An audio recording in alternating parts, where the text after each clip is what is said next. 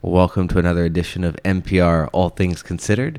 No, just kidding. This is the big one, right? This is the silver milestone episode. 75. Yeah, back on it. Yeah, you and Finally me. a day together.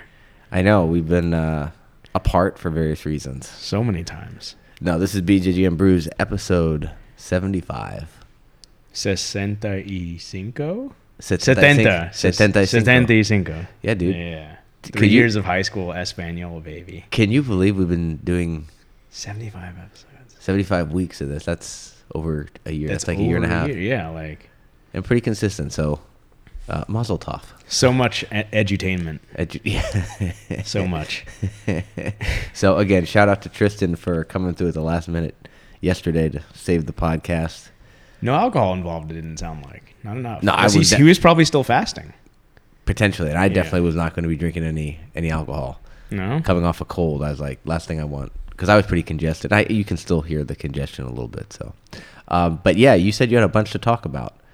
I did. You did well, and then it's all. Nerd it's all stuff. escaped. It's all Yeah, escaped you. Yeah. Well, okay. So the first thing is I understood that you said I've retired from jiu-jitsu, No, I did not say. and you said that's not what I said. I did not say that. So explicitly. Here we go. I said I basically quit jiu-jitsu. I basically quit jiu-jitsu. So I have nothing to say about jiu-jitsu. I don't have much to say about it. Yet I see you coach Tuesday and Thursday. And show up on a Monday Yeah. to train, right? Like, So elaborate on how you've quit jiu-jitsu. And then you said to me off air that it's like, I think I'm kind of falling into a similar rut that you've fallen into. So elaborate. where, I've been chatting, and now that you have teaching duties and responsibilities, right? Here and there. Is it happening again behind me? I don't want to turn around. and No, see. it's not. Okay. I can only deal with so much. We're joined in the recording area by Zeke and Jerry. And they're grooming themselves, and Zeke is doing it very loudly. That's one way of putting it. Of just personal development and growing as a jiu-jitsu artist and finding your own time to train. Okay. Right. Like, so that's what I meant.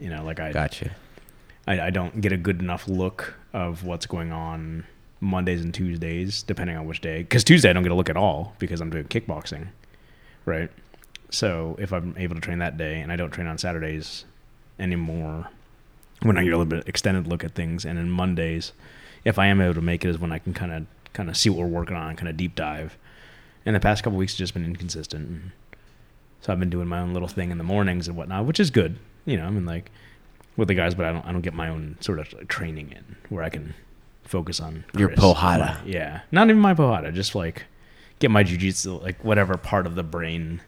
So does. what did it look like for you training as a two-stripe purple belt? My The favorite glory, belt? Yeah, the glory. Like what was training like at that? Well, that's interesting because I was actually teaching then too. So Okay. Were you here with Paula, or were you at no, that was when I was helping run Winter Springs. Winter Springs? Yeah. Okay, so how did you make that work? Now, is the answer just simply like you didn't have Connor and your family That's had just not it. I was able to train just a lot more. Okay. Like even if I'm not on the, you can be on the mats and still absorb, but there is just something. I mean, you talked about how Tristan has gotten 4 billion hours in the past month of Yeah. mat hours, and how much consistently better he's gotten. There's something to that, right? Like the weird correlation. unless you're Zach and you just come back after a year and a half and still fucking maul everybody. He looks like he came out of a Zack Snyder. Oh movie. yeah, he definitely He's one of the guys. He was that Hercules. Yeah, that guy All he looked, does is squatting and doing push-ups. he and looked bench like press. CGI. All he's doing is lifting it. He's like, there are no fires, so I'm just lifting. It's like- but that's sort of, yeah. Like there's something magical about just getting mat hours, whether you're actively engaged in training and drilling or just even being on the mats observing, but yeah, responsibilities just catch up and my brain just wanders into other things. So I'm trying to steer it back into true jiu-jitsu by reading Opening Closed Guard. And you said you just got to the point where they got funding. Yes, funding. And it's funny because So just for those of the people who don't realize, Yeah. this is the story of Robert Drysdale it's investigating. the story behind the documentary. So Robert Drysdale, with other people, created a documentary where he tries to explore the origins of jiu-jitsu and I think he uses the words kind of fairly, because there's like folklore, and then there's like, the myth that Yeah. we all know. and what he's trying to understand is, and he's a guy who's half Brazilian, Yes. so he's very much, he's not like, but he's also, you know, he's half Brazilian, so he's also able to understand like the traditional empirical side. evidence. Yeah, no, well, but I mean, I guess what I'm trying to say is like He's also a history major. Yeah, so he's got his feet in both. He's got his toes in both waters. Yeah. You know, so he's trying to like, I just, as an example, I remember him saying, you know, what do you think about the whole AJJ versus BJJ, you know, or just jiu-jitsu? Is it Brazilian jiu-jitsu, American jiu-jitsu? And he actually likes saying Brazilian jiu-jitsu because there's enough of Brazilian culture in any gym anywhere in the world, regardless of what country you're in. Yeah, even in Japan, where That you would call it Brazilian jiu-jitsu, you know, even though there are other parts of him where you would be like, this guy could be pro American jiu-jitsu, right? Because you know? he's a. I mean, I remember some conversation where Was a pragmatist would be the word. Like, I don't know how to say, he's not pragmatist, but but he's not beholden to the quote exactly, old ways, so to yeah. speak. Anyway, long But story. That's ancillary. That's auxiliary. The main thing is he did a documentary, and then there's an accompanying book, Opening the Closed Guard, which is the story of shooting the documentary. You're right. So And does he go to Japan? Like, so where are we at here? he has just met with the investor, which he mentions many times in a lot of other interviews he's on. He's just like the investor, and he's about to show the final, I guess, the final cut. But this person is the person They're gonna shall sign remain off. no, but the person shall remain nameless. No, they name him in the book. I think he was just like holding back in interviews Oh, to actually name the person. I mean, is it Bernardo Is it Faria? a spoiler? Is I it mean, like- Bernardo Faria? No, it's not. It's actually, Is it someone that anyone would know? yes. I mean, like in a sense that people are Is familiar it with. Matt Thornton? No.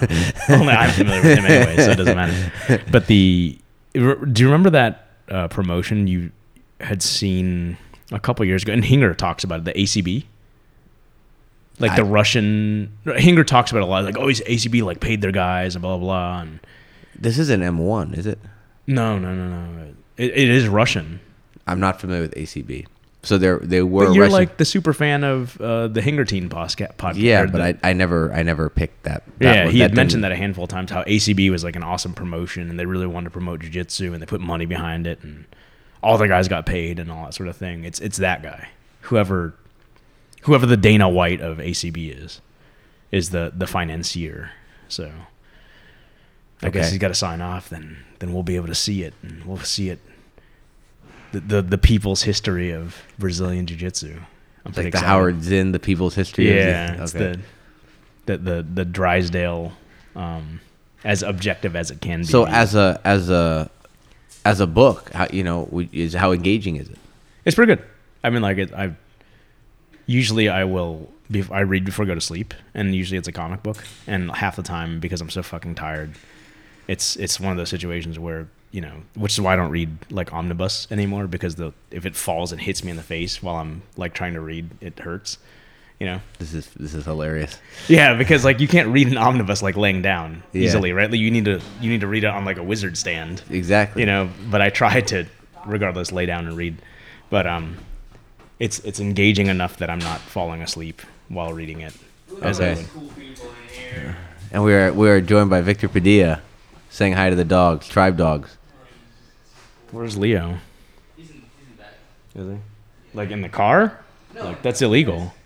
Like He's behind the desk. Okay. Relative to where you're at. Okay, all right. It's good. It's engaging. It's even just him. He's a very articulate person, and I don't know how much of it is him actually writing, but based upon his interviews that I've listened to, it very well could be him writing the book. So it's good. But it's reigniting the fire of just jiu-jitsu passion in me to get me out on the mats and. Makes you want to do more jiu-jitsu with strikes. Yeah. Because that's what it is. You want to get samurai swords out? No, not yet. Actually, interestingly, Japan is like the last chapter of it.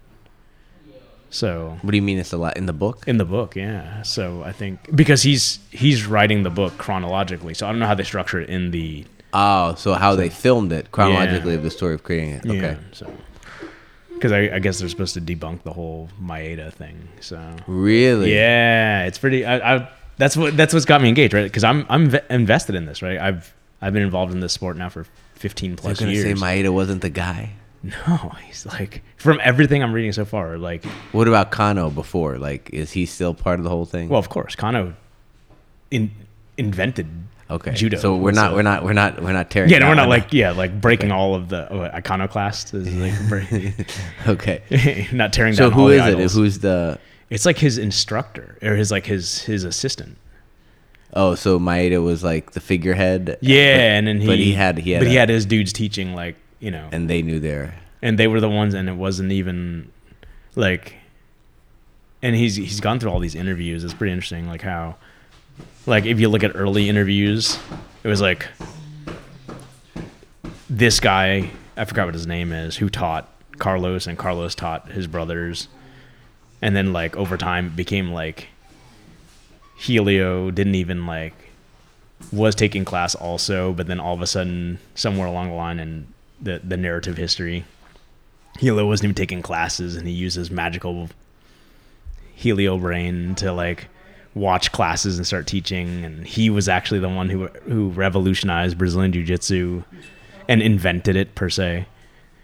So, and modified it to become, you know, for the smaller, weaker man. So, but I'm interested to see when they start deep diving and interviewing all the contemporaries of Carlos and Helio. So, Well, I mean, I'm not the most well known, like not well known. I'm not the most well read when it comes to the history of jiu-jitsu, and you know, I'm I've just read it aware all of the too, I'm so, just like- aware of the general, you know, like this guy Maeda came to Brazil and he taught jiu-jitsu, and one of the people that learned was the Gracie family, and then the Gracie took it and made it their own and propagated it, and then brought it to the States, and then, you know, the whole hoist thing at UFC, and now here we are. Yeah, Like yeah. that's the super Cliff Notes version. yeah, that's Right. But I went down a rabbit hole, Did you know? a small rabbit hole. Let's call it a prairie dog hole. Maybe that would be deeper than a rabbit hole. I don't know. Dogecoin is going up, by the way. I'm sorry? Dogecoin going up. Oh. Oh, I cashed in on that, baby. Oh, here we go. Anyway, sorry. Right to the moon, baby, to the moon. Tomorrow's 420 day. It's gonna be Doge day. It's gonna hit $1, bub. So the story of Kimura. Masahiko Kimura. Yeah, so I did not realize that. I thought Kimura was the Japanese name for the. No, yeah. I did not know that was not the Lee case. Garami, bro. So it was just like, so, you know, when you hear the catch wrestlers like Ryan say, it's a double wrist lock. Is bruh. that what stemmed you into the? Yes. He's like, oh god. And then How I said dare you." double wrist lock. And it's funny because I've heard other people talk about, like, it's not a Kimura, it's a double wrist lock. I've heard other people say that. I've heard hammerlock too, right? I've not. I don't know. I've heard double wrist lock. It's a double wrist. A hammerlock's from gate like pro wrestling, I think. So like, what's the guy's But name? double wrist lock, yeah. I've seen that from From- like Tony well- Cicchine, the fucking catch wrestler. I was thinking there's a catch wrestler that Josh Barnett was under. Oh, or learned from what's his name? Billy Robinson. Yeah, double wrist lock. Double wrist lock. Okay, fine. They don't triangle their hands though. They do two hands on one. So I mean, same movement. what's but interesting is same that braking pressure. the history, as I found out about why it's called the Kimura, Yeah. is literally the same reason we call the clock choke a Xander here. It's Yeah. like a guy hits it. I mean, that's what a Darce is. Is Joe Darce was hitting a top. Diarse. Is it Diarce? And that's how Danaher pronounced it. Yeah, Diarse. Mr. Diarce. as he Mr. probably- Well, I mean, he's one of his students, I guess. Yeah, and he's just hitting a top triangle. So it was named after him. Yeah. And I probably should have known this De La already. Riva guard, right? Like, Yeah, but I mean, a Kimura, like being the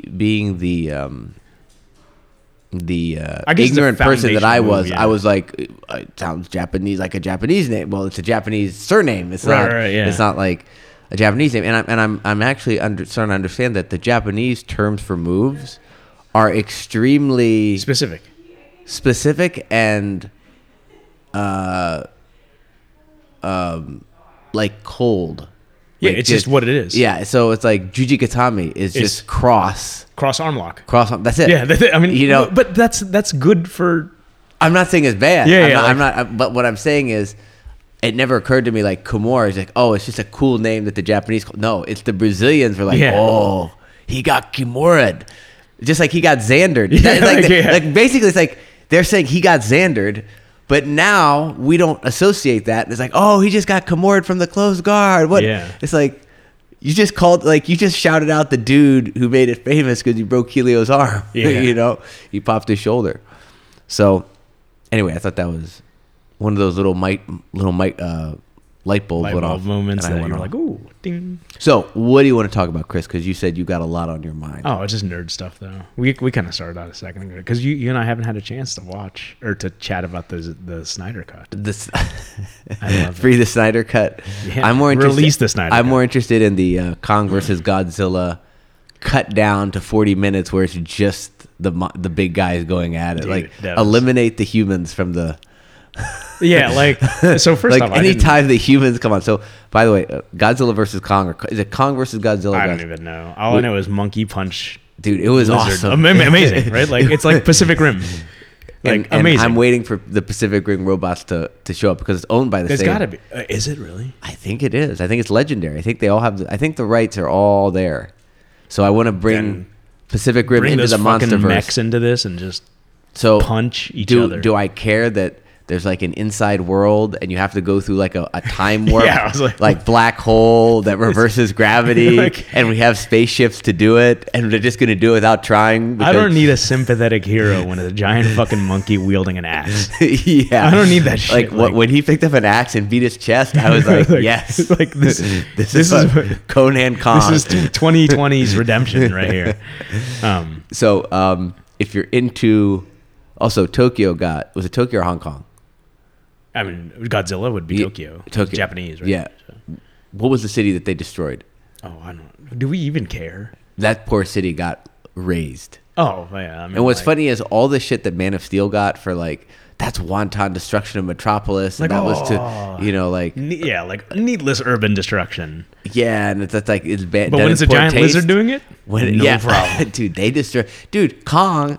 I'm sorry, guys. Spoilers for the movie. Dude, look, I was. They need to figure this out from the characterization. Dude, they and- spoiled this movie. The movie was spoiled to me, like in terms of plot, and it had no impact on my enjoyment of watching it. Oh, dude. This is not. So anyway, dude, this guy Kong pops his shoulder back in place by slamming it into like a skyscraper and destroying the skyscraper.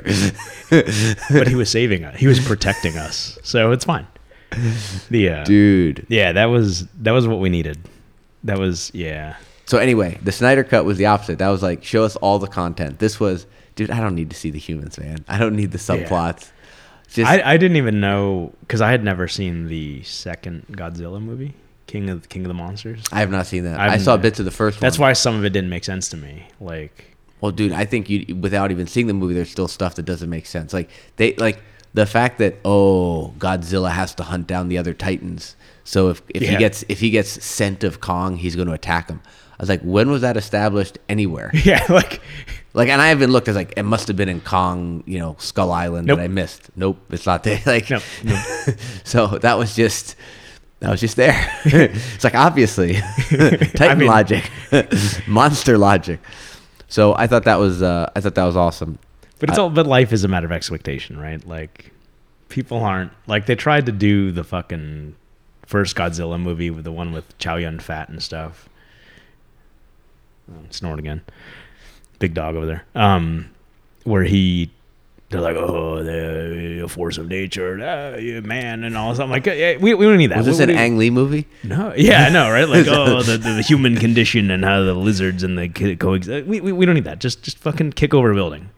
I need to see basically the last 5 minutes of Power Rangers happening, right? Where just everything gets big and just buildings get knocked over with a giant building sword. And So what's funny is that and again, I'm not a connoisseur of these movies. I just enjoyed this one. There was, I guess, a lot of flack about how dark the previous movies were. Yeah, because when they fought, it was like dark, and in particular, the first one that started this whole universe was actually almost like that was like around the time that Cloverville happened, where the rage was like, yeah. let's show like sensationalistic stuff, but from shaky cam, like on the ground. So it was like a lot of that Godzilla. That you never immersion saw sort of- Godzilla. You saw like his big leg, stomp in front of people. So it's always like you saw parts but that of doesn't him. work though when I'm not saying it's It's- supposed yeah, to. yeah, I'm just like- saying it's like that. So there was that, and then in the King of Monsters, my understanding was it was like everything was like dark and Was it? lightning. So it was like you could hardly see anything. So this one was they're fighting in daytime or they're fighting in With neon neon, yeah. neon Tokyo. So it's like you got to see everything. And look, did I think that was an actual gigantic, gorilla? I mean, no, it was CG, but it didn't matter. No. It was just it was fun. Again, when the humans showed up, all I cared about was when they unshackled him right away. It was like, let Kong fight for real. It's not a fair fight. Like very basic tropes were awesome. It was like, it's not a fair fight. It's not a fair but fight. like the trope started somewhere, right? Like and Yeah, but they're like independent of like monster movies. This is just like storytelling. yeah, it's Just like good, it's like effective it's like storytelling. Gladiator. It's Yeah. like what they stab Gladiator, so it's not a fair fight. Right, you know what I right, mean? right. So it's like Kong's not getting a fair fight at the beginning. But were you on a particular team, Team Kong or Team Godzilla? Man, it was what was it? I was watching at Easter, I think it was. Oh, what a way to celebrate Yeah. Easter! Then. Yeah, I was like I did it. I have no emotional stake in primate or lizard, so I just wanted to see urban destruction. Dude, I loved that. God, dude, if we ever have, if oil companies could figure out a way to contractually get Godzilla to drill for them, yeah, like dude, he just breathed his way to the center of the. Like what? By the way, there's like a lava fissure now in Tokyo or something. So I don't understand how that whole works. Where he has a spider sense where things go off. Where there's anybody that's like another alpha lizard, an alpha, Yeah. that shows up. He's like, I'm gonna I think fight. that was kind of the case. I don't even remember, man. That the first movie was so terrible. Like, So anyway, yeah, Kong versus Godzilla, that was enjoyable. that's enjoyable. Yeah. So you're not a fan of the no Army of the Dead for you? Oh, so I saw the trailer for that. Such a good trailer.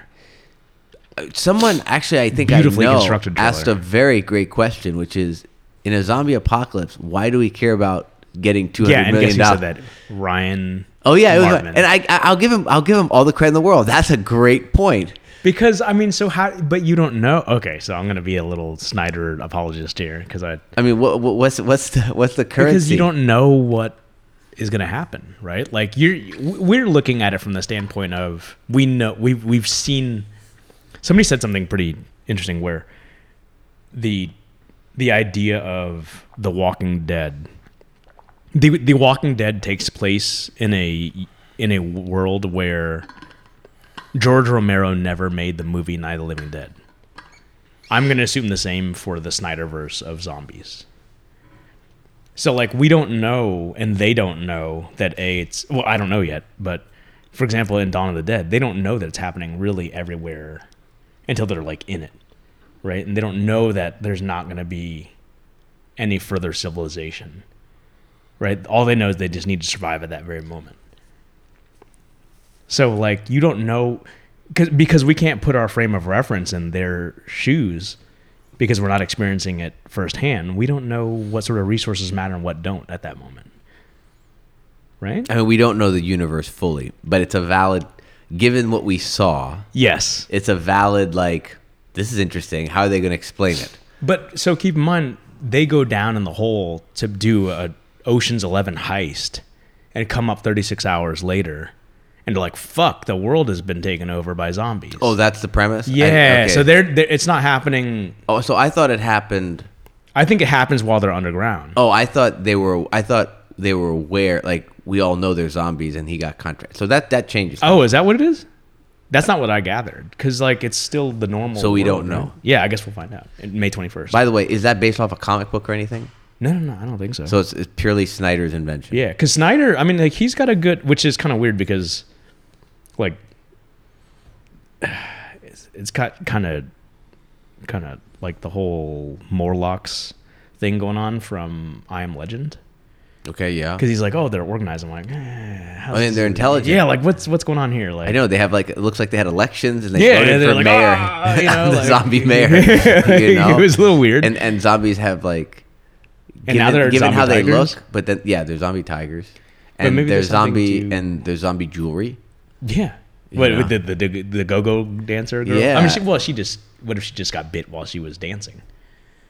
Yeah. I mean, they're not going to go change, right? I mean, I guess we don't know is the timeline of all this. yeah. So- But I mean, it did have they're an fast army. zombies. It did yeah, so it had an army of Z, World War Z. World War Z yeah, vibe. the super in terms just, of like just Zerg rushing. yeah, like- where they're literally crawling over each other. yeah, and It's at like some how point do build they, a wall. Exactly. How do you climb a wall? They just run into it and build. and they become the wall, right? Like, They actually did that concept in Game of Thrones too. oh, did they? When the Army of the Dead, when they finally attacked, there was this kind of thing where it was just a mass.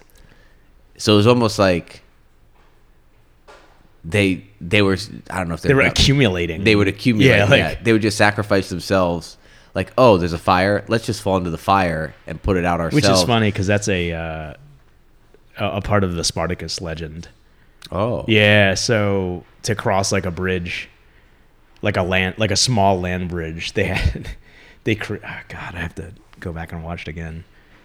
But because our history comes from Spartacus, yeah, Blood and it's- Sand, yeah, not books. actually it might have been Spartacus Vengeance, but Whatever season. yeah, the Blood and Sand was I don't know, whatever. The that If you know what we're talking about, you know what we're talking about. Very gratuitous for the 18 to 35 males out yeah, there. probably 14 to More like 14 to 25. Now. The maybe 12 nowadays. It's getting younger. what is it like? Jesus. I want to say that was a part of that myth where they just the more guys they killed was like built up their bridge to cross something Okay. like some sort of mountain pass. But yeah, man, I'm super. I just that was my introduction. Well, I think it was everybody's introduction to Snyder was Dawn of the Dead. So because he had prior to that had directed music videos. So I never saw Dawn of the Dead. Oh, you I was didn't? only aware of him through 300. That was that Oh, was when I wow. put Dawn on. of the Dead is great, man. Like it's a universally accepted, very good reboot. Whatever. I don't know the difference between a remake and a reboot is of the 80s or 70s version of Dawn of the Dead, where it was taken a little bit. with Which is the less one with symbolism. that B movie actor that everyone likes so much? What's like B movie actor? yeah, he's like a oh god, this guy was huge. He had the chainsaw for an arm. Oh, Army of the Dead. Army of No. That's Army of Darkness. Army of Dark. Okay. That would be What's that guy's Return to the Living. No. Oh God, Evil Dead, and then Evil Dead 2, and then Evil Dead 3 was supposed to be called Medieval Dead, but they changed it to Army of Oh, Darkness. that was Sam Raimi. That was Raimi. Yeah, he did Spider-Man. Bruce Campbell's the guy I'm thinking of. Yeah, who incidentally was in. He was in Spider-Man, right? He was in Spider-Man. He was the announcer when Spider-Man fought Macho Man Randy Savage. Or Bonesaw McGraw. I think this guy could be a great character actor in, like, I think he, like, if I was he was in all the Spider-Mans. Yeah, because Raimi loves him. Yeah, he's like the So if I were making a Marvel movie, He's the Michael Biehn I would put to, him in. Oh, to James Cameron. well, guess what? He's going to be in Doctor Strange, The Multiverse of Madness, which is directed by Sam Raimi. Is he really? So he's going to be in there, baby. God, I just hope they don't do that fucking trope where it's like the camera immediately behind the claw or the vine. I hate that. But it looks Well, so cheesy. I think he's like I don't know. I think it will tickle certain fans that he's there, and he'll do a fine job at a bit role. He'll bring He's a little he's gravitas. super- He'll bring a little gravitas to like a bit role. Because it's like, Yes. shit, they got Bruce Campbell to do this. It's hilarious. Yeah, you know what so, I mean? I mean- So it's going to make this even more interesting. Just like when J.K. Dobbins or J.K. Simmons J.K. Simmons. showed up. Oh, at the end of exactly. Far From Home. Yeah. So Yeah.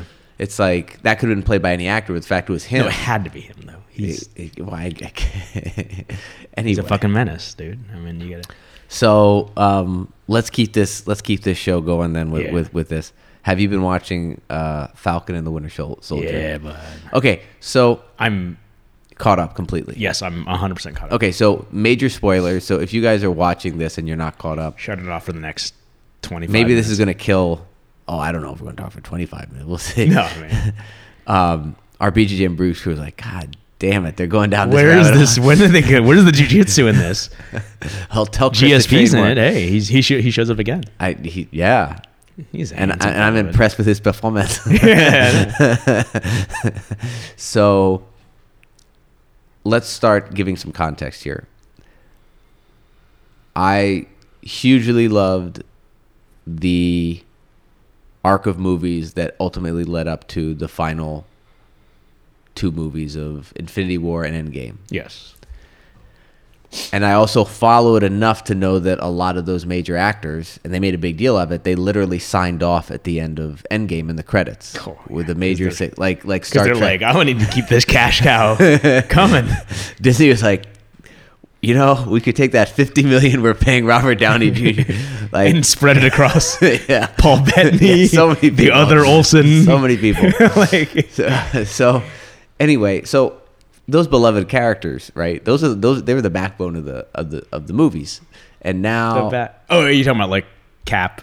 yeah, Yeah. those guys were.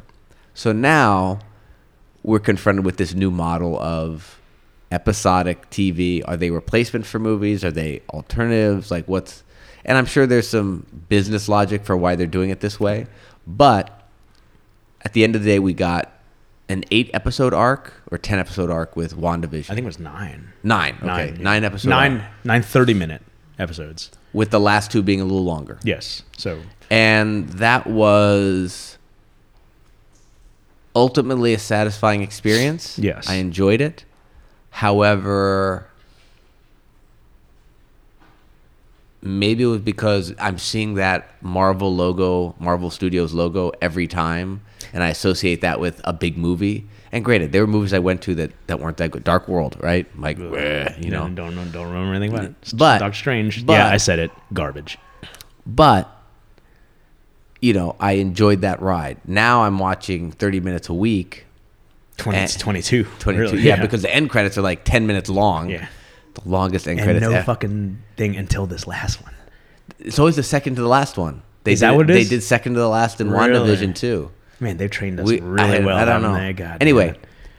why I'm going on this long diatribe here is my ultimate feeling about WandaVision was I like what they were trying to see, what they were trying to do.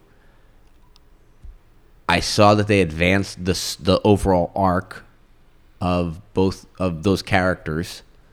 Like Wanda's character Yeah. advanced, Bettany's character, Vision was advanced. Yeah, very much so. So what I didn't like was I felt like they stretched what could have been to me half. You could have done this in half the time, but they attached themselves to let's keep people in the dark and have fun with let's do I Love Lucy. But Let's do the Dick Van Dyke Show. Used the medium in which it was told perfectly. Yes, and I think in the fact that watching television was actually a key component of the main Yeah. story that gets uncovered later on. Was Super meta. It was interesting. So meta. Yeah, and I like that, but it still was like they dragged it out. Like there was a lot of. It felt like It wasn't a Netflix drag out though. It wasn't that decompressed. No, but I think it was just weird to see these characters stretched out like they would on a T. Like I felt like there's a difference between watching Game of Thrones and let's say Doctor House. Both of which I've watched neither. So Okay, yes. so let's change it. Well, there's a difference between Have you seen Breaking Bad? Nope. God damn it, dude. Okay, I guess the thing about like, hey, the dogs are not liking. They sense. They can sense. They sense that I haven't watched Breaking Bad. I'm sorry. So I guess what my point is have you watched any of the CW shows? Nope. 2 Dawson's Creek for me. Dude, what TV do you watch any TV? I mean, you know what I watch. I'm talking about it right now.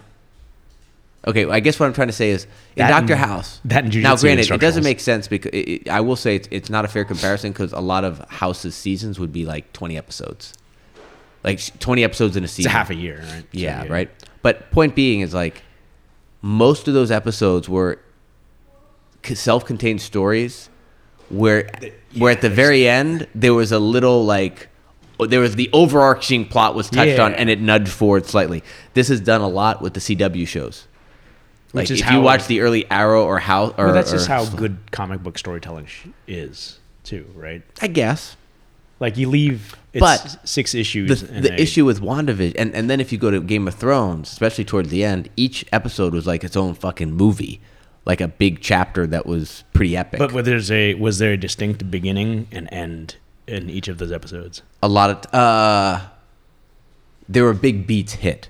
Okay. Okay, now Now compare that in with a WandaVision- Netflix show, which was so much decompression, where there's no distinct beginning. Are we or talking? end. Are we talking about like Daredevil and stuff? Yeah, So we'll get to Daredevil in a sec. because those are so poorly done. The Daredevil is great. It's so when it comes to this show, WandaVision. And again, we're doing this all as setup for Falcon. But the thing with WandaVision was, I felt like there wasn't a self-contained story in those first few episodes. It was more like, look at the gimmick, which is they're in 50s television land. Why are they there? And then they just plant a couple seeds, but you're just sitting there trying to figure out what's going on.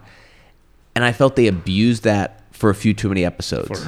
For 4 episodes. For 4 episodes. Yeah. Then they got to Malcolm in the Middle, and then they did Modern Family. I thought it was all very well done, but I almost felt like the writers and producers had so much fun with the idea of, oh, let's copy Modern Family and how would that look like? But they took advantage of the audience's trust and love of Marvel that they're going to sit through this before the final 3 episodes really kicked into gear with the plot, I think though, like Because my point is nothing. It's Yeah. one thing to have a self-contained episode. The Fugitive, if you talk about, God, now we're talking old school, like The Fugitive, classic serial. you mean like In not the Harrison Ford? No, I'm movie, talking about the- like in the- the 60s or something yeah, when they the did One Arm Man, Yeah, like the original. Like that show was all about Richard Kimball is on the run. Yeah. That's the overall arc. But he'd show up in a town, and they'd be, a kid broke his leg, and he Yeah. finds a way to help the kid, save him, and he goes So on his way. Right? Like Sounds that. a lot like the Incredible Hulk. Too. Yeah. But my point is that what was lacking in WandaVision to make me feel like I'd got my quote time's worth, not money's worth, but time's worth in watching that singular episode. You wanted to see where it was going to pay off. If there was a self-contained plot within that was on its own, I would have felt Okay, more fair like enough. fair. But as an overall story, very useful. But I just and the exploration of, hey, let's put them in the 50s, the 60s, the 70s, the 80s, and the 2000s, or whatever it was in terms of television eras. That was cool, but ultimately I felt like this could have been done in 4 episodes. Oh, really? Yeah. Man, you thought it was that decompressed? Yes, I do. I Really? think they hung on, like, the story advanced very little the first 7 episodes, and then the final 2. Dude, the final episode was too packed. Yeah. Yeah. Way, Like way I too- think the final episode was too compressed. Yes. So okay, so that's being said. So Each of the central conflicts happening in the final 2 episodes could have been an episode in and of themselves. Yeah. exactly. So I was kind of like, okay, there was that, and I was like, it's an interesting. I appreciated the experiment of it, and I was like, It's I would new. have Yeah, given it like a B or B minus. Still pretty fucking So, good. Yeah, well, it's still because- pretty good, right? well, Like, because I'm a fanboy. Like Yeah. I'm not going to give it. Then Falcon the Winter Soldier comes. I know everyone said it's going to be Lethal Weapon is that what people were comparing it to? because it's the buddy cop thing. Okay, fair right. enough. And I watched the first episode. Was like, this is horseshit. I watched Yeah. the second episode. This is horseshit. Really? And then every episode got progressively better. Okay. And now I really like where they're going with it. But God, it started off with them trying to do something to me that was unnecessary, which is like shock and awe us with big set pieces that had no impact on to me, what makes this story interesting is they were exploring what I think I guess was retconned, the history of how the serum was made, and the ugly history and the very immoral history. That's in comics. So I know it's in the comics, but but they're retconning it from the MCU. Yeah, that's true, because like they distinctly talk about. I mean, I don't think when they invented Captain America, they said this is going to be the real origin of the serum. The origin of the serum came after. So this was a retconned idea anyway. Yeah. But the point is that that's an on the ground drama, not a I'm flying through the sky, going into helicopters. So I think that's where some producer somewhere is like, we got to check the boxes for the trailer. When in fact, what's the strength of this is not even the fucking bad guys. It's the uncovering of this is the history of Captain America. Captain America went off and saved people unilaterally in his time and was praised for it. But another guy did it before and was lambasted. And what's the main difference between those two characters? And now this new so so that to me is compelling. That to me is what I found interesting. Some people might not like it because they're like, we don't want to introduce it's a little political commentary. It's really heavily. It is. It's not subtext. It's text. I heard that one. It's like it's a little heavy-handed. It's a little on the nose. I get it. Especially right now. And then people will be, well, I don't think they could have predicted. Like this show episode coming out, what's happened in the news, But the point is like, oh, we don't want heavily politicized messaging in, my Marvel stuff. I'm here to get away from the news, But the point is, to me, it's an interesting story. Yeah. So I'm liking it now, and again, I'm sitting there wondering, why are the first, for my mind, because I guess you like the early episodes. It seems like. I don't know if it's filler. I don't know if they have an edict to do something, but... Well, what do you always open a comic with in general? What do you open... Think of Age of Ultron, right? Like, it's them just... You have to open with a splash page. You got to draw the reader in. You don't have to. Sure you do. It's visual storytelling. That's... Who's more important in a comic book, the writer or the artist? I mean, they both work hand in hand. What distinguishes a comic book from? I mean, there's visuals, prose. Yeah, there's visuals that go along with it. Component, right? It's visual. It's storytelling via pictures, right? You can most certainly have a comic book without words. Mm-hmm. You can't have a comic book without art. Just like you can have a movie without sound before they came talkies. Right. So no, by definition, I'm not. It's more important. But just because it's by definition they're images doesn't mean the images are more or less important. It's True. a critical. It's a defining feature of the medium. But just I think it's. But understand that. Yeah. But hang on, the opening of Ultron was a splashy thing, but it culminated with an event that triggered had ramifications of the plot. The opening of Falcon and the Winter Soldier did very little to really set the ball in motion for anything. I think it was their opportunity to, I think the MCU now is sort of falling to the trap of just comic books in general, where you're trying to, bring in new readers while also appeasing the existing fan base. It's a constant challenge. I would agree with that. And existing fan base wants continuity, right? Like, how can Spider-Man be talking in this episode of whoever with a broken arm when I know he broke his arm last month? And just the nonsense, right? The comic book guy from The Simpsons. The fucking nonsense that we've created and the hell we've created for writers. And I think that's what Falcon Winter Soldier is doing, right?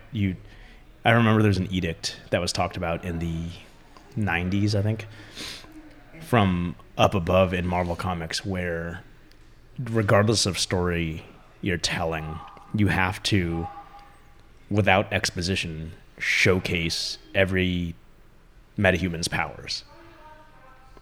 So it would be, that's why they would draw on some fucking panel of like, Invisible Woman like sneaking up on Ben to wake him up while he's taking a nap or some nonsense, right? Like, Are metahumans from DC? Or yeah, I'm sorry, just What? Cardinal sin. No, just- Cardinals. Yeah, sorry.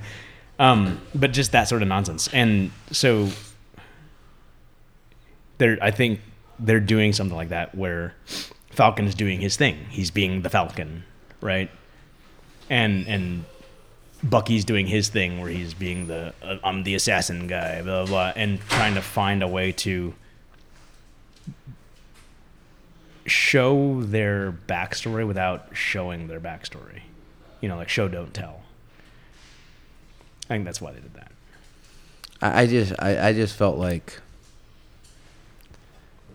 I mean, They were doing the Pearls thing, right? The Batman Pearls thing. Yeah, but I mean, that would be more for Bucky's stuff. But just that whole set piece where they felt like 8 to 10 minutes just flying through the air through canyons and stuff for no particular reason. Like, Yo, Falcon.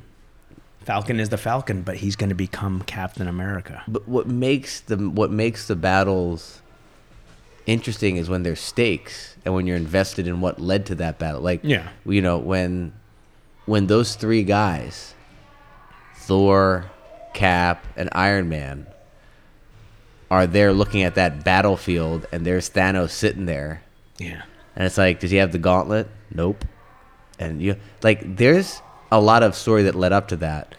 Whereas when you open with a set piece that goes that long, I don't know, man. It just didn't work for me, you know. And maybe that's because I'm not fans of the characters. Like we haven't been with the characters, so it's like I need to. Then there's that whole thing where, again, I felt like it was written by two different people. It's like those first episode and 2 episodes or so, I felt like were written by completely different people than the people who wrote the last 4 or the last 3, because there was like wizards, robots, and aliens. Oh, you that's know? sort of like that quippy. Yeah, that's the Lethal Weapon side Yeah, that yeah. everyone was talking about. So, and then you get into the actual plot and you talk about, you know, do I take the mantle or not, and Yeah. what goes along with that, and also that whole scene.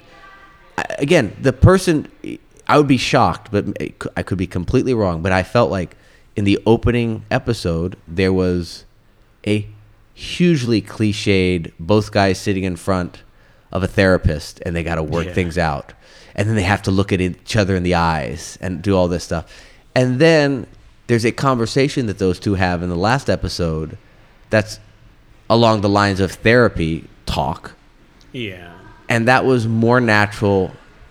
It held so much more weight and just felt more appropriate for the series. But isn't that also both of their growth as people reluctantly working together? I just felt like it was. I'm saying the one scene was out of touch. I just felt like the way it was directed. It was like directed like buddy comedy. Yeah, Like, yeah. don't look into my eyes. Are you doing the staring game? You know what I mean? Where,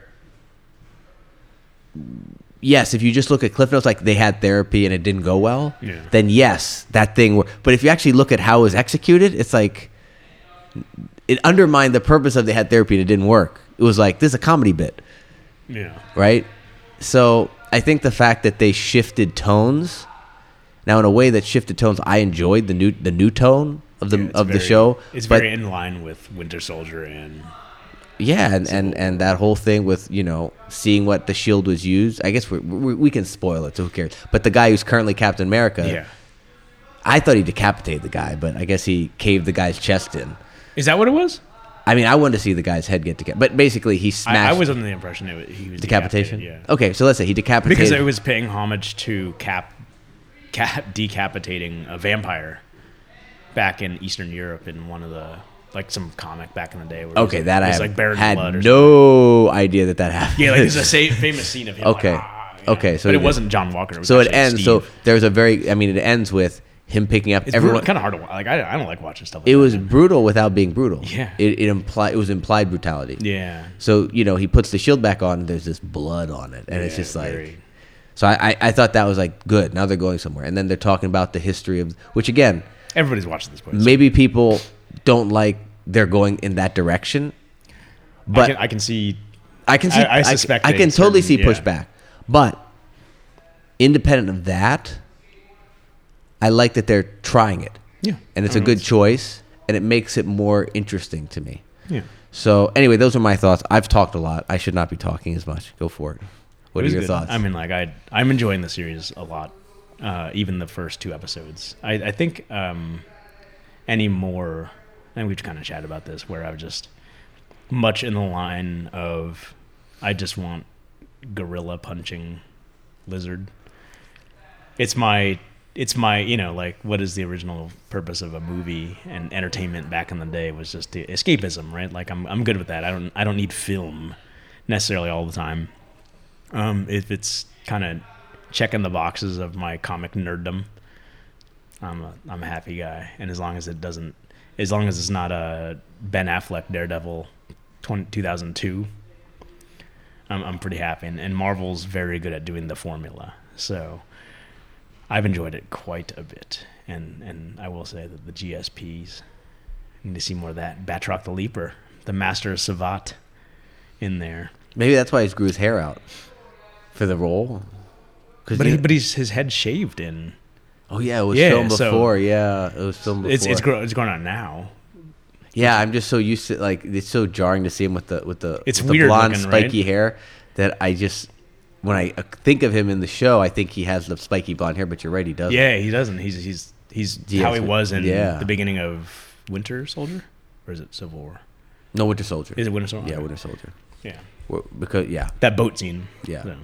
because Civil War starts that fight in Sokovia. That's right. Yeah, the not Sokovia Sokovia.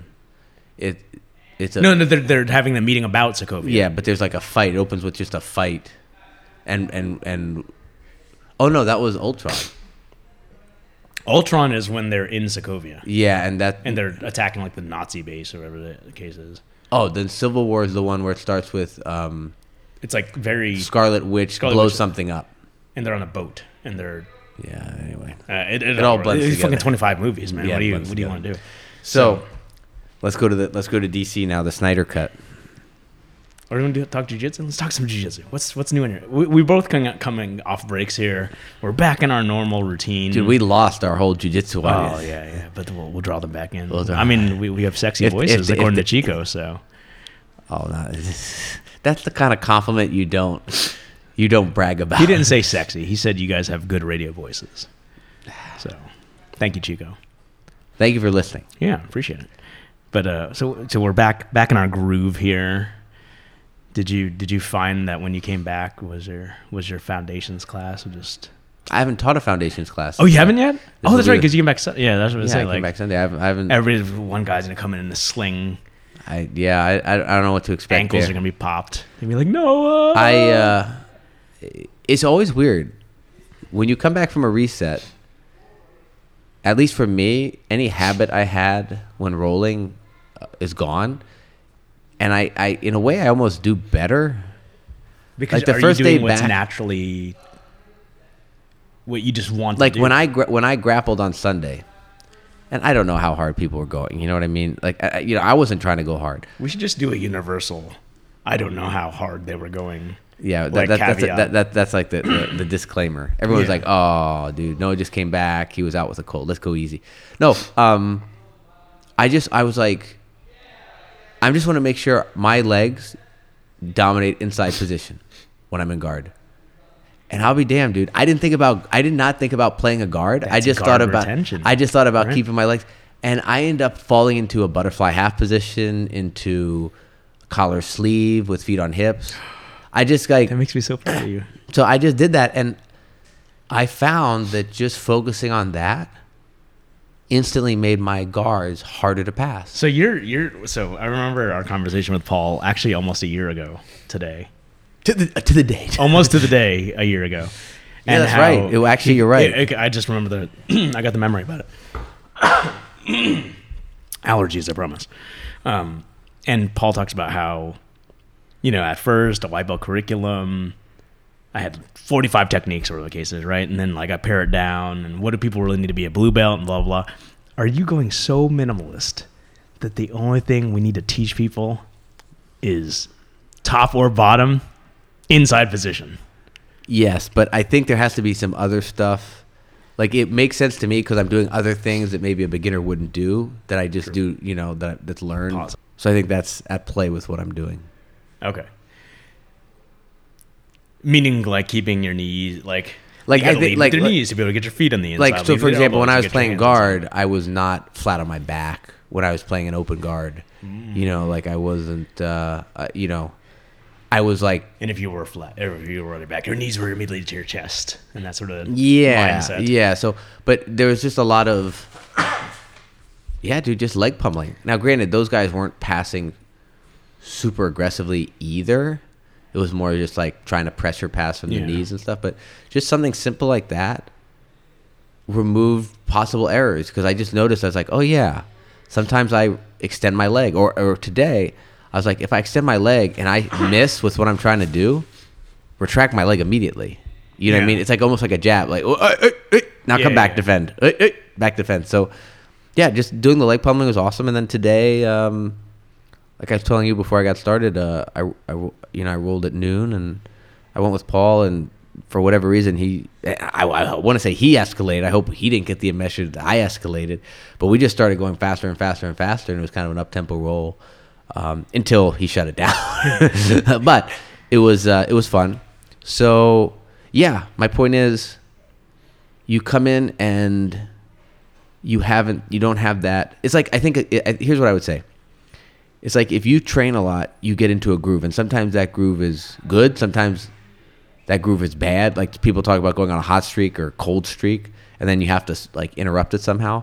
But I think what you also get into is a habit of doing the same thing again and again because you don't have enough critical distance from what you're doing to like approach it with fresh eyes. You just keep doing the same things over and over, which is not bad. But now But it I also came in- forces you, or not forces you, but you can potentially develop bad habits. You develop As you're talking habits. about. Yeah. I mean, Yeah. you could get really good at one thing, but this was just refreshing to be like, I'm not going to think about playing De La Riva guard. I'm going to think about dominating inside position with my legs. Yeah. And it was crazy how it worked. You know, I was like, damn, you know. But maybe that's because I know how to put my legs in a way that makes sense, that you have to show a person, but maybe not, you know. Like Right. pass the guard, get to the head. Get by the legs and get to the head. Yeah. Get in between, occupy here and here. Yeah. And then if you're on bottom, make them fall over there. Yeah. Right? Like just, If you want to tip someone over, you take away their post. it's just physics, right? Welcome to Physics 101 Yeah, with the that's human just- body. Applied physics. That's what we should call jiu-jitsu, applied physics. So it's good to be back. Like anytime you have a break, it's good to be back. How long are you gone? A week and a half? Just a week. 1 week? Seemed like a lot longer now. Yeah, but it was really just a week. But it wasn't like I had been... Completely divorced of it altogether. Right? Yeah, well, I definitely was studying stuff for sure. I'm on an armbar rift. Are you? Juji Armbar- Gatame. Juji Gatame. Juji, yeah, Juji Gatame. It's got to be the first. But we say first. you say Juji. Yeah, Juji. So very Arm bars from everywhere. Is this in honor of Joey? The concept right now is to treat Juji Gatame as a pin and Really? a controlling position. Okay. So And- spider web. And You you might should say. be funneling, you know, yes, you can get flying arm bars. And, you know, flying arm bars kind of are a different beast. That's like you're going in fast and trying to get it. It's just, like bear trap. And that's a different philosophy. The philosophy here is whether you're attacking your armbar. The armbar can be attacked from three positions: guard, top, back. So whether you're in side control or mount, that's considered top. You're in back mount or close Where guard. do you get their arm across their center line versus laterally? Yeah, so if you can enter from those three places, cool. The issue is the philosophy is you're not trying to don't try to hit the armbar from those positions. Get to the Juji Gatame position, which is a pin of the shoulders and head using your legs. Secure position, and then work the finish. If you armbar them before you get to that position, fine. Right. But the philosophy is almost I go for the armbar from guard and I hook the leg use and it as a roll sleeve, roll them into that pin position, and then work from there. And there's some different, a different posture that's being introduced that's very interesting, where you're not using symmetrical legs, and you're not strictly perpendicular to their body. So you're using one arm to secure their arm, and you're posting either on your elbow or your hand as a prop. So you're actually mobile, and you have light legs that allow you to pummel your legs into different configurations depending on what you're trying to achieve. So it's very much a leg lock. What I like about it is it's very much like leg locks, which is early leg lockers. And this is what I was told historically. I don't know from firsthand experience. Snatch. You snatch and rip. And what's been introduced now with the modern leg locking game is it's not leg locks, it's leg entanglements with submission. So you secure the leg with a leg I think entanglement. entanglements is a little bit of a misnomer. And people, when you use the word entanglements, people automatically envision in their head just sort of like literally just entangled, right? You're just spaghetti. But like, if you really break down what the entanglements are, we're going back to hierarchies, right? Like it's hierarchies of position in which you're slowly or systematically isolating whatever. And so you're approaching, because incidentally, my goal is to start doing kimuras from everywhere. I want to get to that after the arm bars. Are you? Okay. Because why did you choose armbar? I saw a Robert Deagle video on Instagram, Okay. and he demonstrated in 1 minute a plethora of options that blew my mind. That I was like, I need to look into this more. So I definitely saw that there was a lot of knowledge there that that looked valid. It was a technique demonstration. That was it. There was a lot of technique being demonstrated that looked very valid to me, warranted further exploration, and was stuff that I didn't know and wanted to know. That's what happened. And then I went to the Danaher rabbit hole, and there's a lot of that. Nice. And philosophically, it feels similar to the leg locks, which is why I like it. It's control, and then break, not break. And to me, it makes sense because A is higher percentage. B, it makes you a deadlier practitioner and a safer practitioner, because if I've controlled you properly, you can thrash all you want, and I can slowly apply braking pressure at my own pace and not risk hurting you. Whereas if I'm doing a quick arm bar, Oh yeah. there's a tiny window where it's like, ow, you know. And I actually found that out. Someone told me the other day. Actually, 2 people have told me I've hurt their elbows with arm bars, and I didn't like that when I found that out. And I wasn't know one of them was Casey? Was that no, one not incident? Casey. No, it was not. No. No, that was a leg lock. Yeah, never mind. No, Casey. I went for a straight arm lock fast. And straight arm locks, I don't know if Danaher doesn't cover straight arm lock, because he's basically teaching Juji Katami. He's not teaching razor He arm did locks. the presser. Okay, the pressing arm lock is. I did a razor or reverse arm lock. Yeah. So, and those I guess you have to do a little quicker kind of thing. Yeah, But because there's no. but- because you're not controlling the shoulder girdle. I'm talking about a regular arm bar. So Yeah. and there was no hard feelings. It was like chalked up jiu-jitsu. Yeah. But I was like, in my back of my mind, I was also like, maybe there has to be a better way, And this kind of made this. Well, the razor can lead to the juji. Again, we're not. Yes, it can. They turn. You get. Yeah, But the point is this higher percentage, very technical. I like it, and already seeing a lot of very useful things that I've already been able to apply while rolling, and there is success. Now, Nice. It is more no-gi orientated. It's no-gi in its base, so I think the gi messes with it to some degree, but not too much. If anything, it makes it better. Not necessarily, because it allows people to grab your legs anywhere because they can grab cloth. Whereas it's hard for it. I can't pull a leg I could grab material and pull very easily. Sure. Whereas if no gi, I have to definitely cup your leg if I want to pull. It's just gripping's a little different, and people can grab lapels to secure the arm that you're trying to attack while keeping the other arm free. Okay. Yeah, Whereas if you're no-gi, the way you protect an armbar is you have to grab your own hand. right. So that limits. So you're eliminating the other. Now, I'm not saying you can't break that grip, but it gives them a window where the arm you're attacking is locked because they're holding the gi, but their other arm is free to defend push and through do the stuff. feet and- Yeah, so bullshit. like anything, a lot of it translates. A couple things you have to take into account, but conceptually, it's get them to a Jujigatami position. Don't view Jujigatami as a fully extended armbar. View Jujigatami as a pin of the shoulder and arms with your legs Very and nice. control. And it's really cool. And makes me start to wonder how I should be teaching arm bars to brand new people. Really? Yeah, because I feel like I'm teaching stuff that I'm going to tell them to change significantly when they But get. fundamentally, all right, let's go down that rabbit hole. How are you teaching somebody to do an armbar right off the bat right now?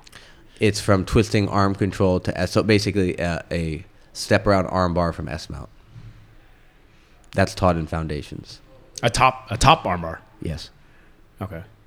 And what I don't like about that is it's telling them to fall back to an arm bar, not go to the Jujigatami position and maintain control. And it's a lot of just like, and like anything, right? You teach something at a high level and then there are lots of details, but there's not enough control. So to me, it's a riskier submission, both to secure and also to not hurt the other person. Yeah, especially you're falling backwards with because they always hear, push your hips in the air, and like if you're doing that while falling, that's. And also like the idea of pinch your knees together. I this is where Preet would say like keep asking why. I'm like, we say pinch your knees, and I'm thinking why.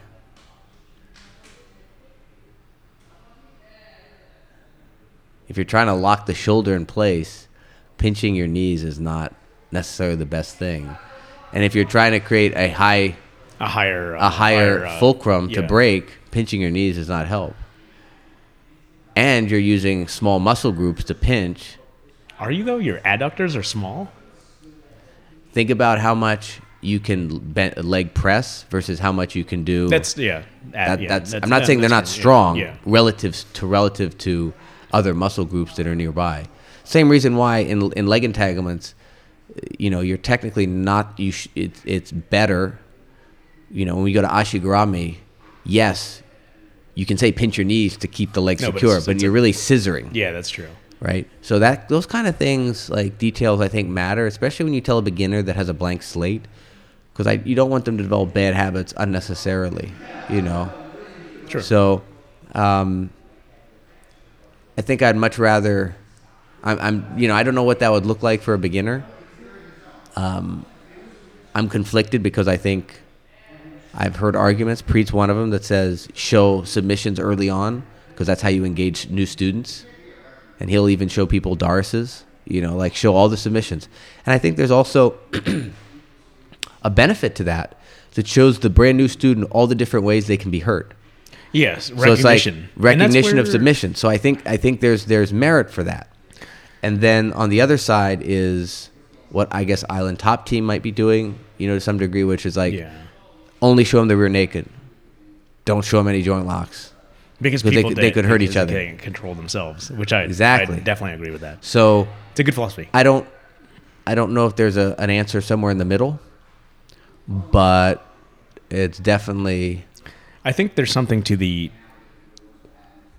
So I think it's interesting that you guys are showing a part of Foundations is an armbar from Mount, because I feel as though that doesn't... Not that it doesn't, but... But teaching a brand new person an armbar from fucking closed guard is so hard to do. Like, I see blue belts that don't do it properly still. And just like, adjusting your hips and twisting and looking at the opposite ear and that sort of thing. And, because they almost always end up looking at the same side ear that they're attacking. I wonder mechanically, are they able to translate a topside armbar better later on when you teach them a bottom armbar. I feel as though the strength of teaching closed guard armbar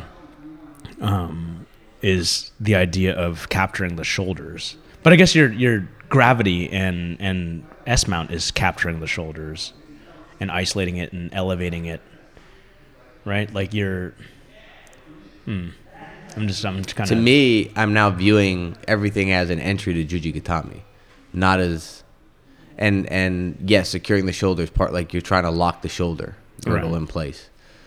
But the difference is, if I'm an S mount, my thought process is not to go to an armbar. My thought process is to go to the pin. It's to go to Juji Gatame, the pin, Right. secure control, and then work to my finish. And that's a huge change in mindset. And I did it today, and you know, I did it with a white belt, which I could do a lot of things with a white belt and probably Right. work. But it was, I definitely felt that there were way less things that could go wrong when I did it this systematic way of, I got, you know, the guy was, you know, he was not keeping his elbow close to his chest. Right. So anytime that was like that, I'd hook it and I just worry about getting my legs over and get to that position. Right. I was not thinking about armbar. Whereas before, I would be thinking like, oh, pop an armbar, you know, Yeah, and then the yeah. guy might get out. No, I was like, lock him up. Now he can't move.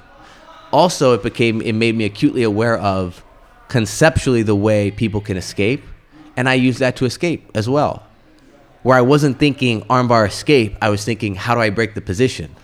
I Right. break the position by getting my elbow to the floor. Yes. And that's not something, I probably should have known that. I'm not saying nobody's taught me that, but it didn't register in my head that, forget about an escape.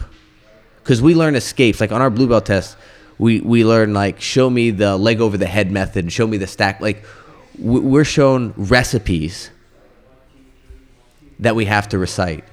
What stuck in my head was, How do you get your elbow back? it was a heuristic almost. It was like, I need to do this. I don't care how you do it. And then I just invented it on the spot. Yeah. And I think that's where I think I'm starting to understand JB's philosophy better, which is do what's there.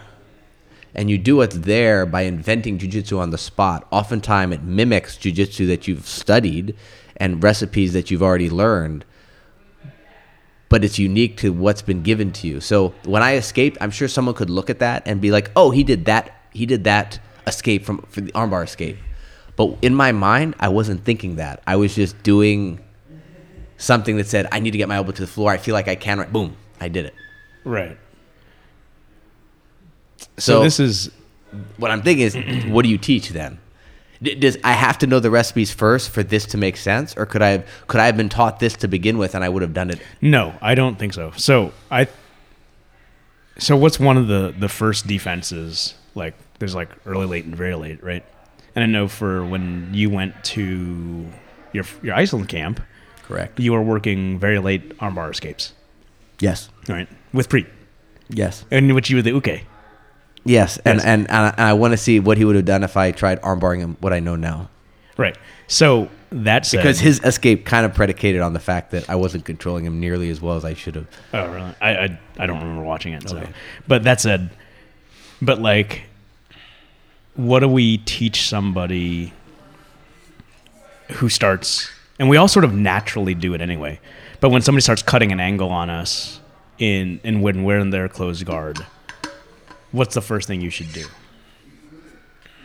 Underhook a leg. No, excuse me. If you're attacking me, I'm in your guard. You're attacking me with a closed guard armbar. Oh, rotate. Rotate, right? So like, but rotate isn't just defending against the armbar; it's defending against all attacks from closed guard, right?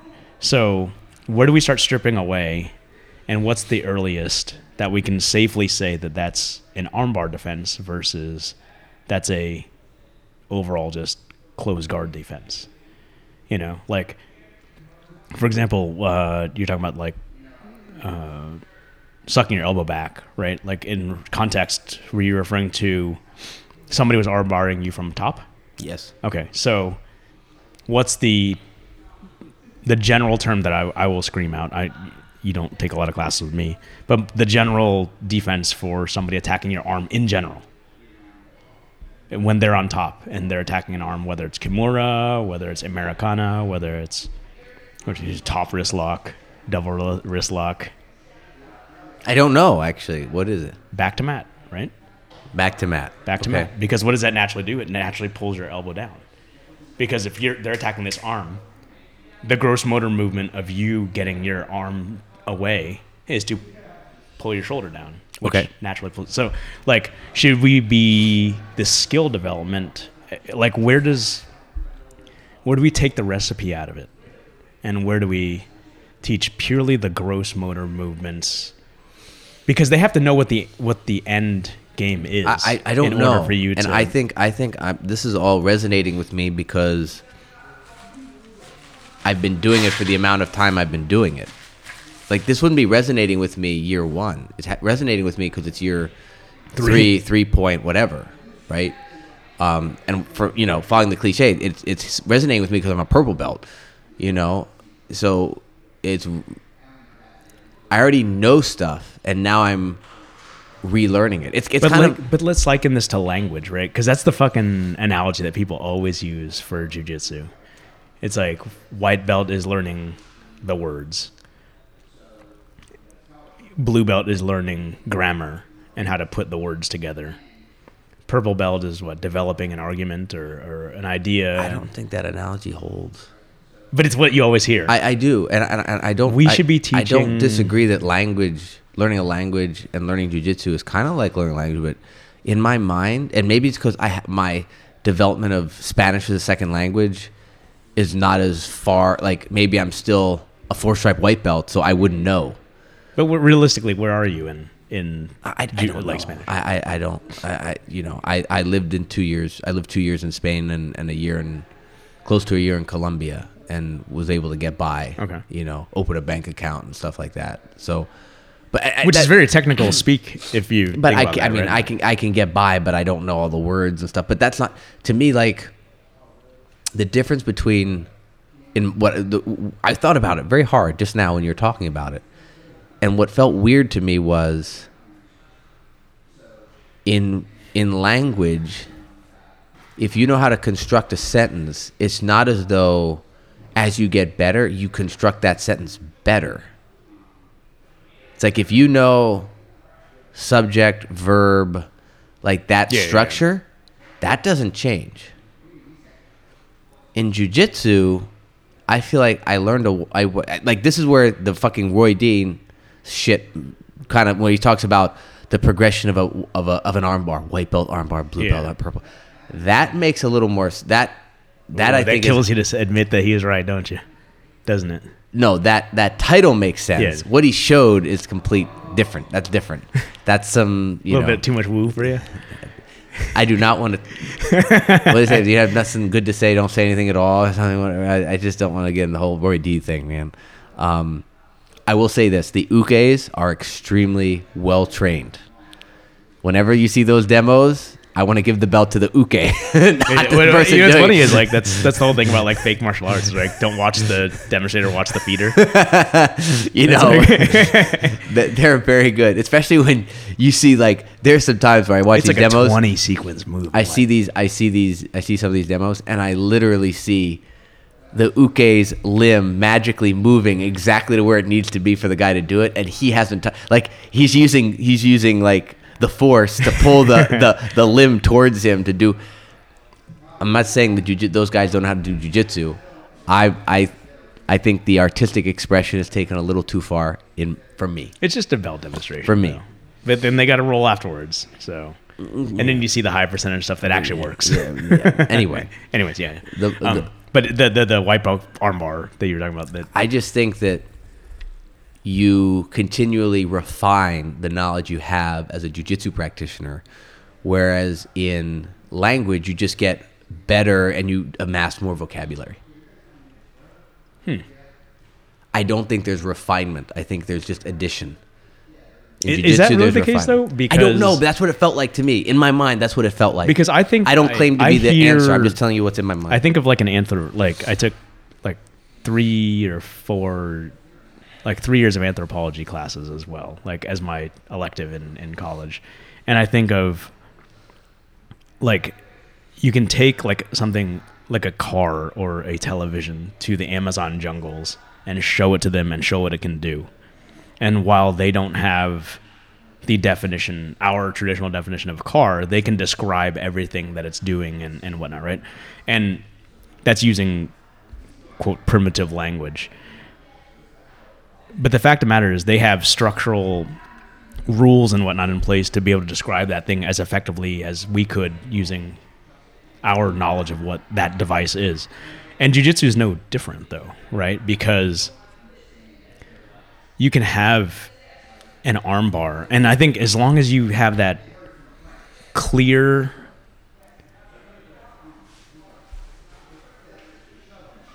because I deep dove down that armbar rabbit hole a little bit before you did, because you're just starting with it now, where he talks about like the idea of attacking the shoulder girdle.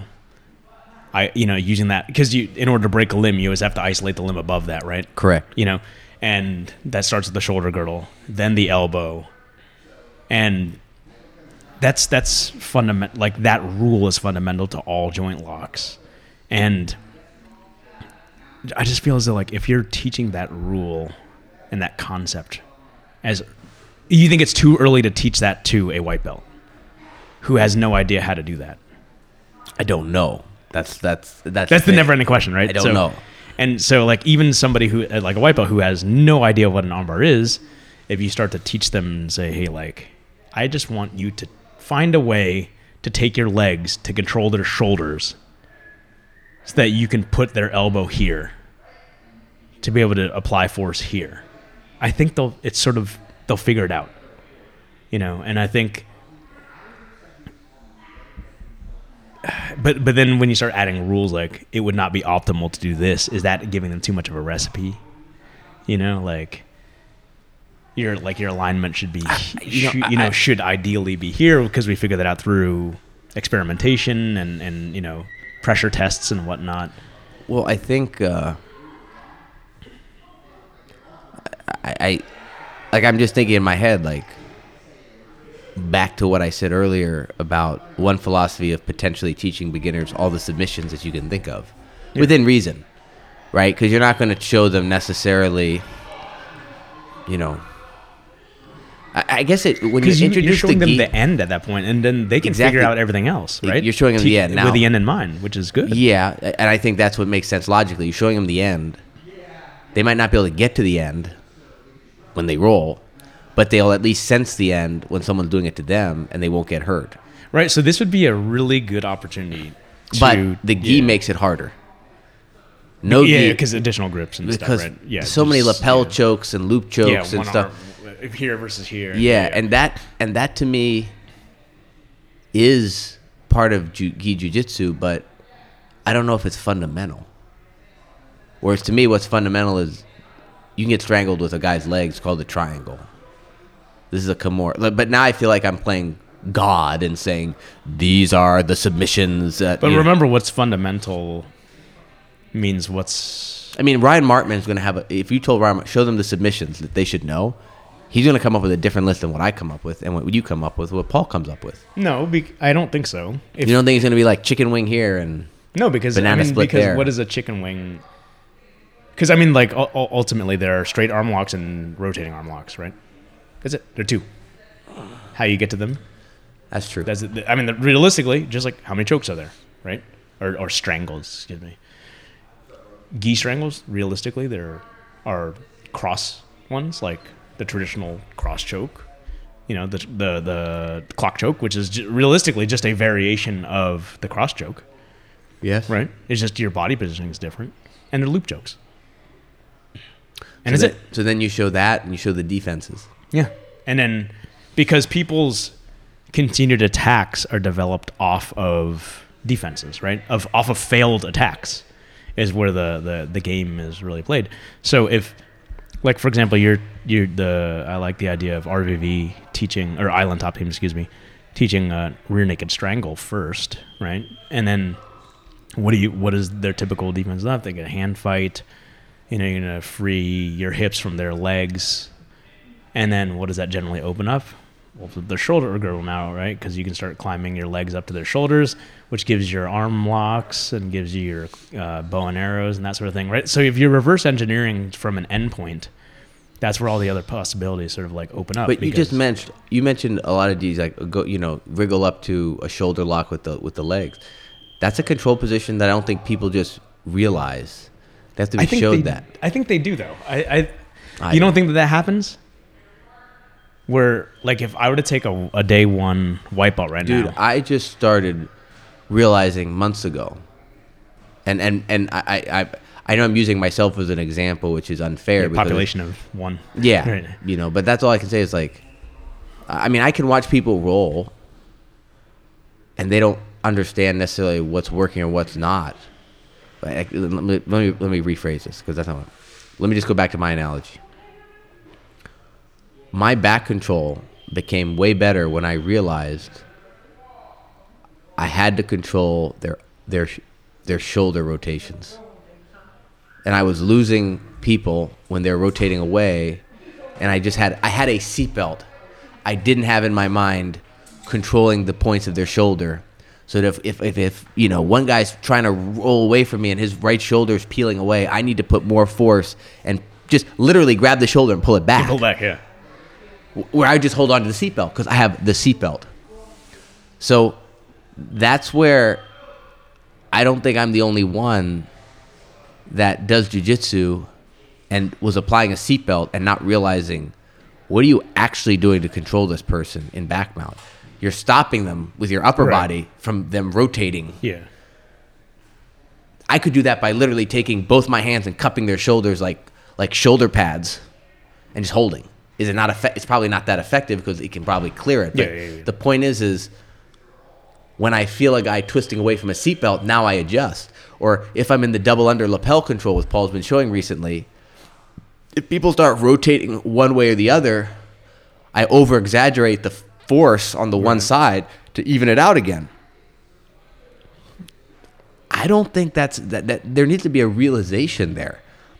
People just don't do that intuitively, I don't think. Not everybody. Some people I think people do, and I think we train it out of them. Potentially. That could certainly be that could definitely be an explanation. I'm not discounting that. I think we do. I think there are certain, and maybe I'm giving beginners too much credit. Because, like, it's sort of the whole... The other thing, just sorry to interrupt, but I will say this one thing. We're also able to do jiu-jitsu in a calm state. Most beginners are in a frantic That's true, yeah. They're state. Completely, like... Animalistic state. Man. We're never going to figure out the answer to how to teach jiu-jitsu, are we? You just got to try, and hopefully you get better results each time. So Alan, actually, we chatted about it the other day, and I don't know, I never played chess growing up. And he likened it to chess. He's like, mind you, this is coming from a guy who doesn't do jiu-jitsu, but I'm his proxy. One of the best quotes, my favorite quote for jiu-jitsu is from a chess player, and it was told to me by Ryan Hall. I will look up the chess person's name. So I'm looking it up on my phone.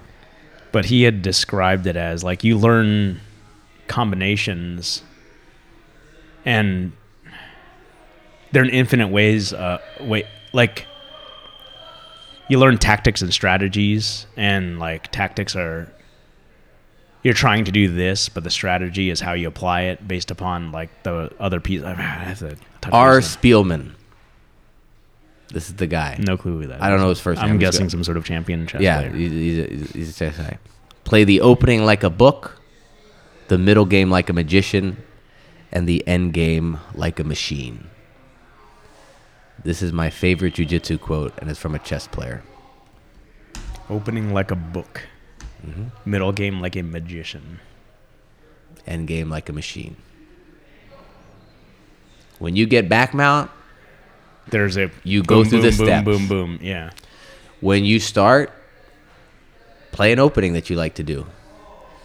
In the middle, where you get creative. That's where you Have your finishes. setups and your Yeah, yeah, feints yeah. and all that stuff. And then you secure an endgame position. And then you lock it up. So for me, I really like that quote. I'm not saying it's the quote, but that quote really resonates with me. And I think it makes sense because, But for me, the machine part of that is learning that systematic way of attacking. exactly. right? When you get to this, when you get to such a dominant position, you did the hard work, you did the crafty part, you did Yeah, the magical part of securing a position that's dominant. Now it's over, and you just have to follow the steps. And you have to know what those are. So if you get to back mount, you know how to lock it up. If you get to side control, even potentially, or if you get to Jujigatami control. we get to Juji Katami. Yeah. And I do feel like whether JB knew it implicitly or not, he was doing that because he armbarred the shit out of me a lot. Oh, yeah. Some of them were opportunistic arm bars where I'd stick my arm out too much and he would fly in and grab it. Yeah. But a lot of times it was his big old legs would be would be crushing my chest, and he would calmly break my grip. And that to me is the cool thing. It's like secure the position, figure out how to break the grip, break the arm. And do it in such a controlled fashion that your partner has plenty of time to tap. You And know? not scream. Yeah. Yeah. Because I'm not doing it super fast. Right. Going fast is not dependent. So, On that note, let us close this out like a machine. We got to get to class. what are you going to work on today? I don't know what. So I wasn't here last We're doing Monday. double lapel control. Oh, so we're still on that? yeah. Okay. And crucifix stuff. Ooh, okay. Because he's entering the Yeah, crucifix. because you're from- it's like that back control, and then I assume they reach their arm out, or you enter. Yeah, I'm going to work on arm bars.